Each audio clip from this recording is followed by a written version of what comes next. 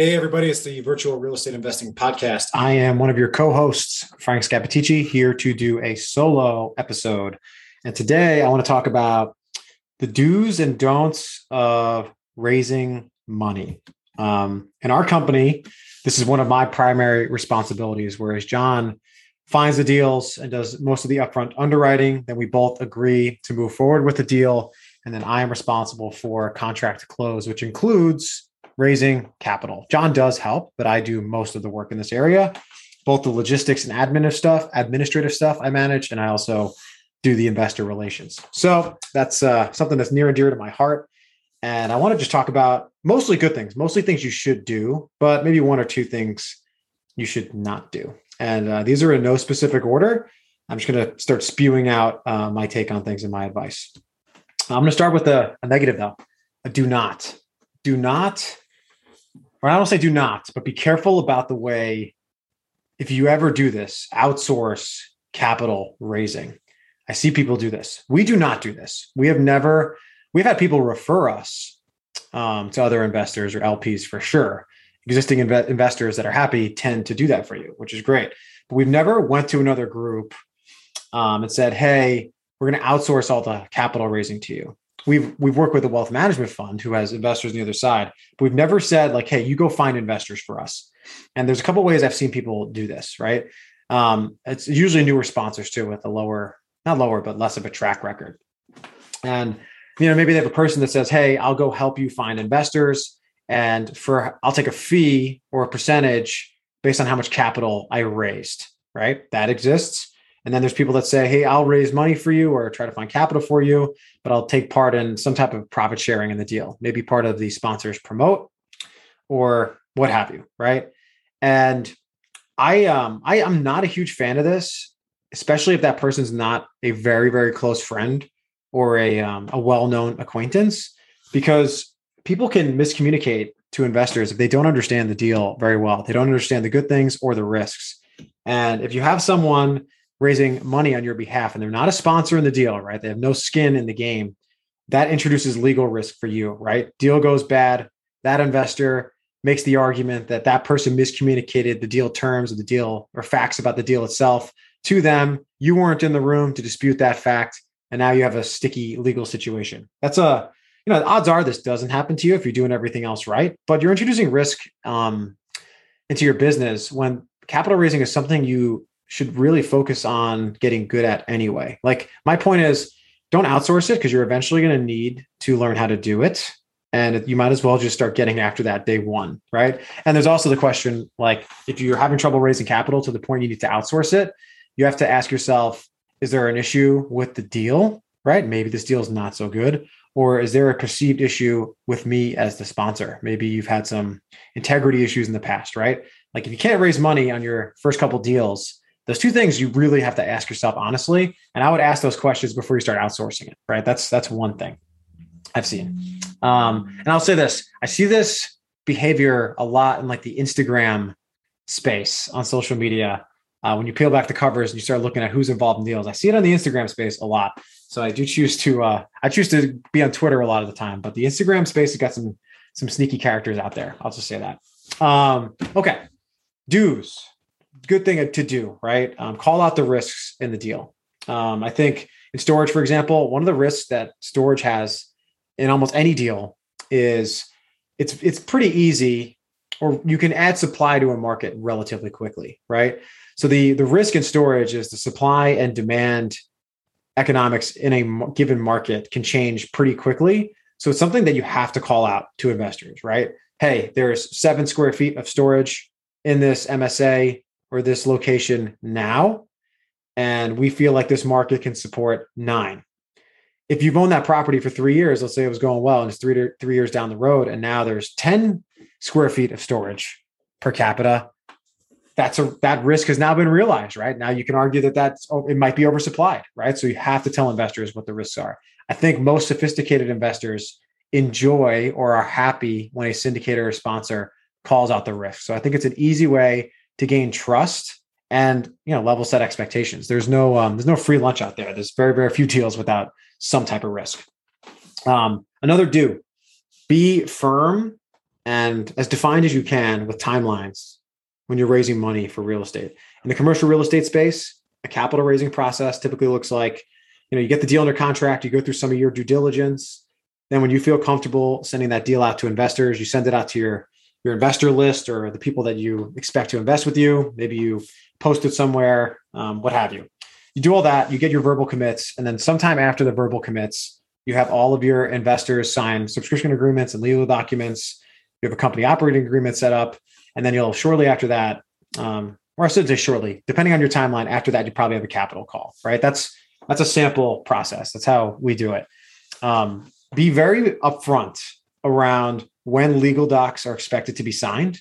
So when are investors going to get those legal docs? How much time do they have to review them? And what date do they have to wire you the money, right? Those three things, I think it's really important to spell that out as clearly as possible during the verbal commitment phase. Because what you don't want to have happen is someone doesn't know your timeline. You give them notice that a capital call is going on. And they're like, wait, I wanted to use my self-directed IRA account. I have to go talk to my custodian. That's going to take me a week or two. And now that person's out of the deal, right? Now you have an unhappy investor. And then you also have the risk of not having the capital required to close, depending upon how much they were contributing and how much money you have, right? So be very, very upfront about timeline. Timelines are so important that some investors think they might be able to do the deal and they actually can't, right? So you want that person to exit the situation and get ready for the next deal early in the process, not later. So be very, very firm and upfront about timelines. Another thing I think is an easy win, and also puts pressure on you to be a good investor relations person, is tell investors what communications will look like to them post-closing. In our business, we send updates out on our properties every 2 weeks during the first 3 months, because that's in storage. The first 3 months is where the rubber meets the road.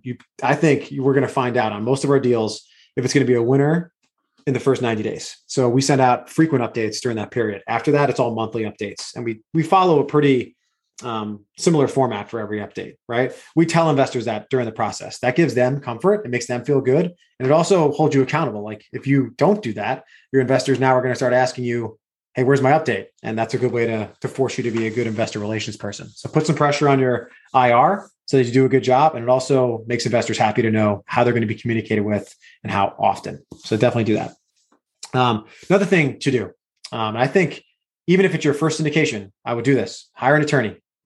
Hire an attorney. They can set up your legal entities, your structures, do the operating agreements, all the investor documents. If you got more than 3 or 4 investors in the deal, do it. I think it's totally worth it.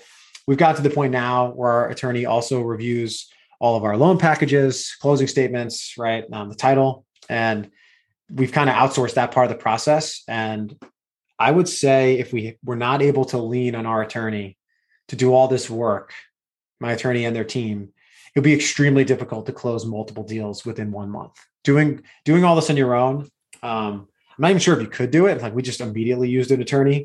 I'm not even sure if you could do it on your own, but unless it's just you and one other party, I would advise you to hire an attorney. And maybe it costs you 10 grand on the first deal, but I think it's well worth it, and it'll save you some sanity.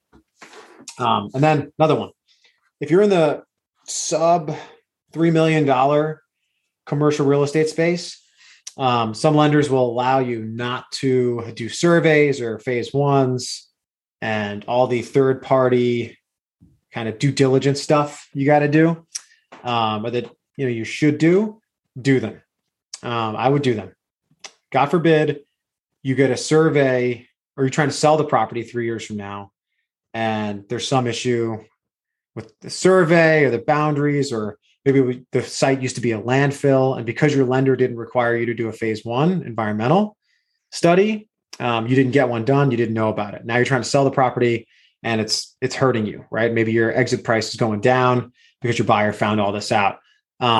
If a deal goes really bad and this happens to you, I could see an investor making the argument that you were being negligent as a sponsor, right? So now you have another legal risk added on top of this. So don't let yourself get in a situation where mistakes start to compound like that. I would just get all that stuff done regardless of the deal size. Unless it's, I guess if it's 200 grand, I guess you can afford to not do it. But if it's over $1 million, just do it.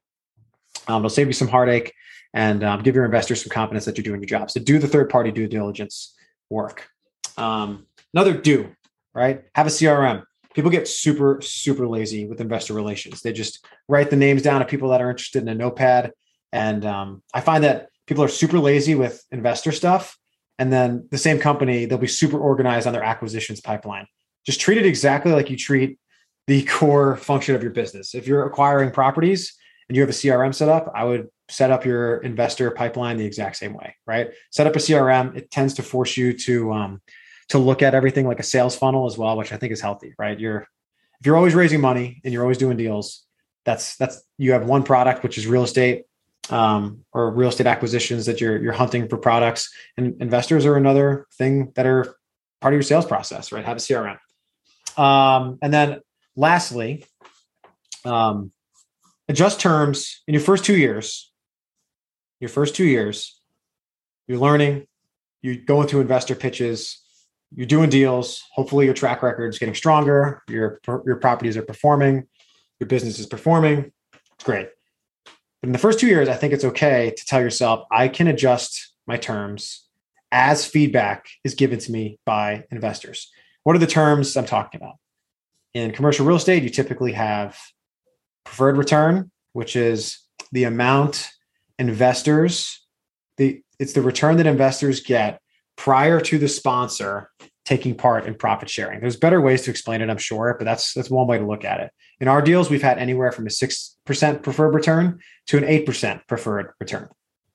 We've had feedback on that, right? We've had feedback on fees. We started out and we didn't even know what we were doing. We had like no fees. Our first deal, I think we had the fees weren't even enough to cover our due diligence costs the way we wrote it up. We were like net zero at closing, and that's not good for us, right?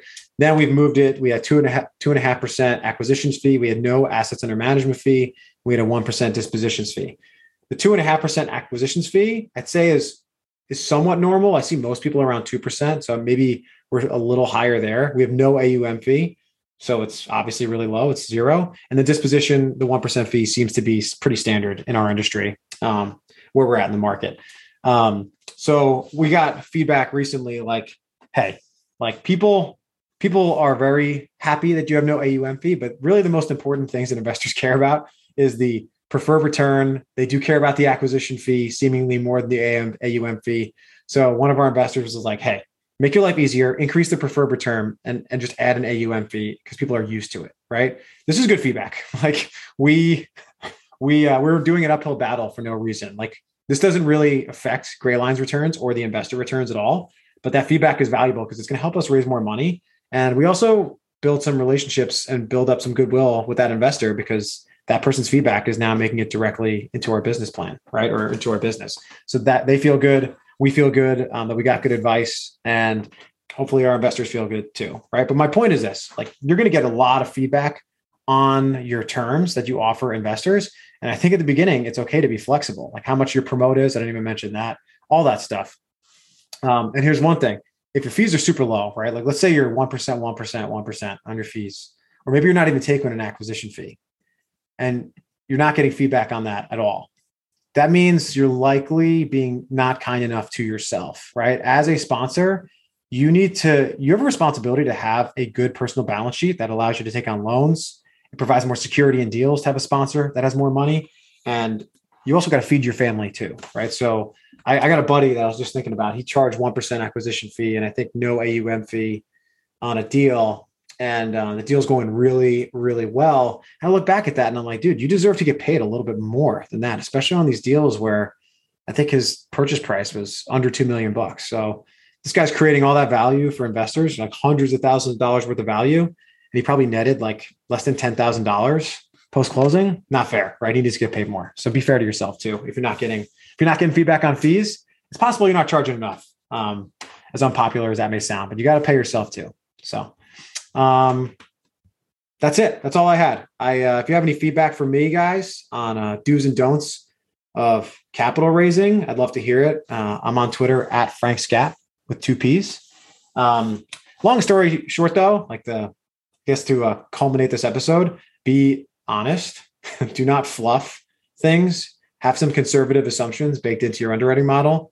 Tell the truth and try to be a good person. I think if you just follow that guidance, 90% of the issues that you could encounter raising capital will not exist. So good luck out there. I hope you're all growing your business and enjoy the summer. Peace, guys.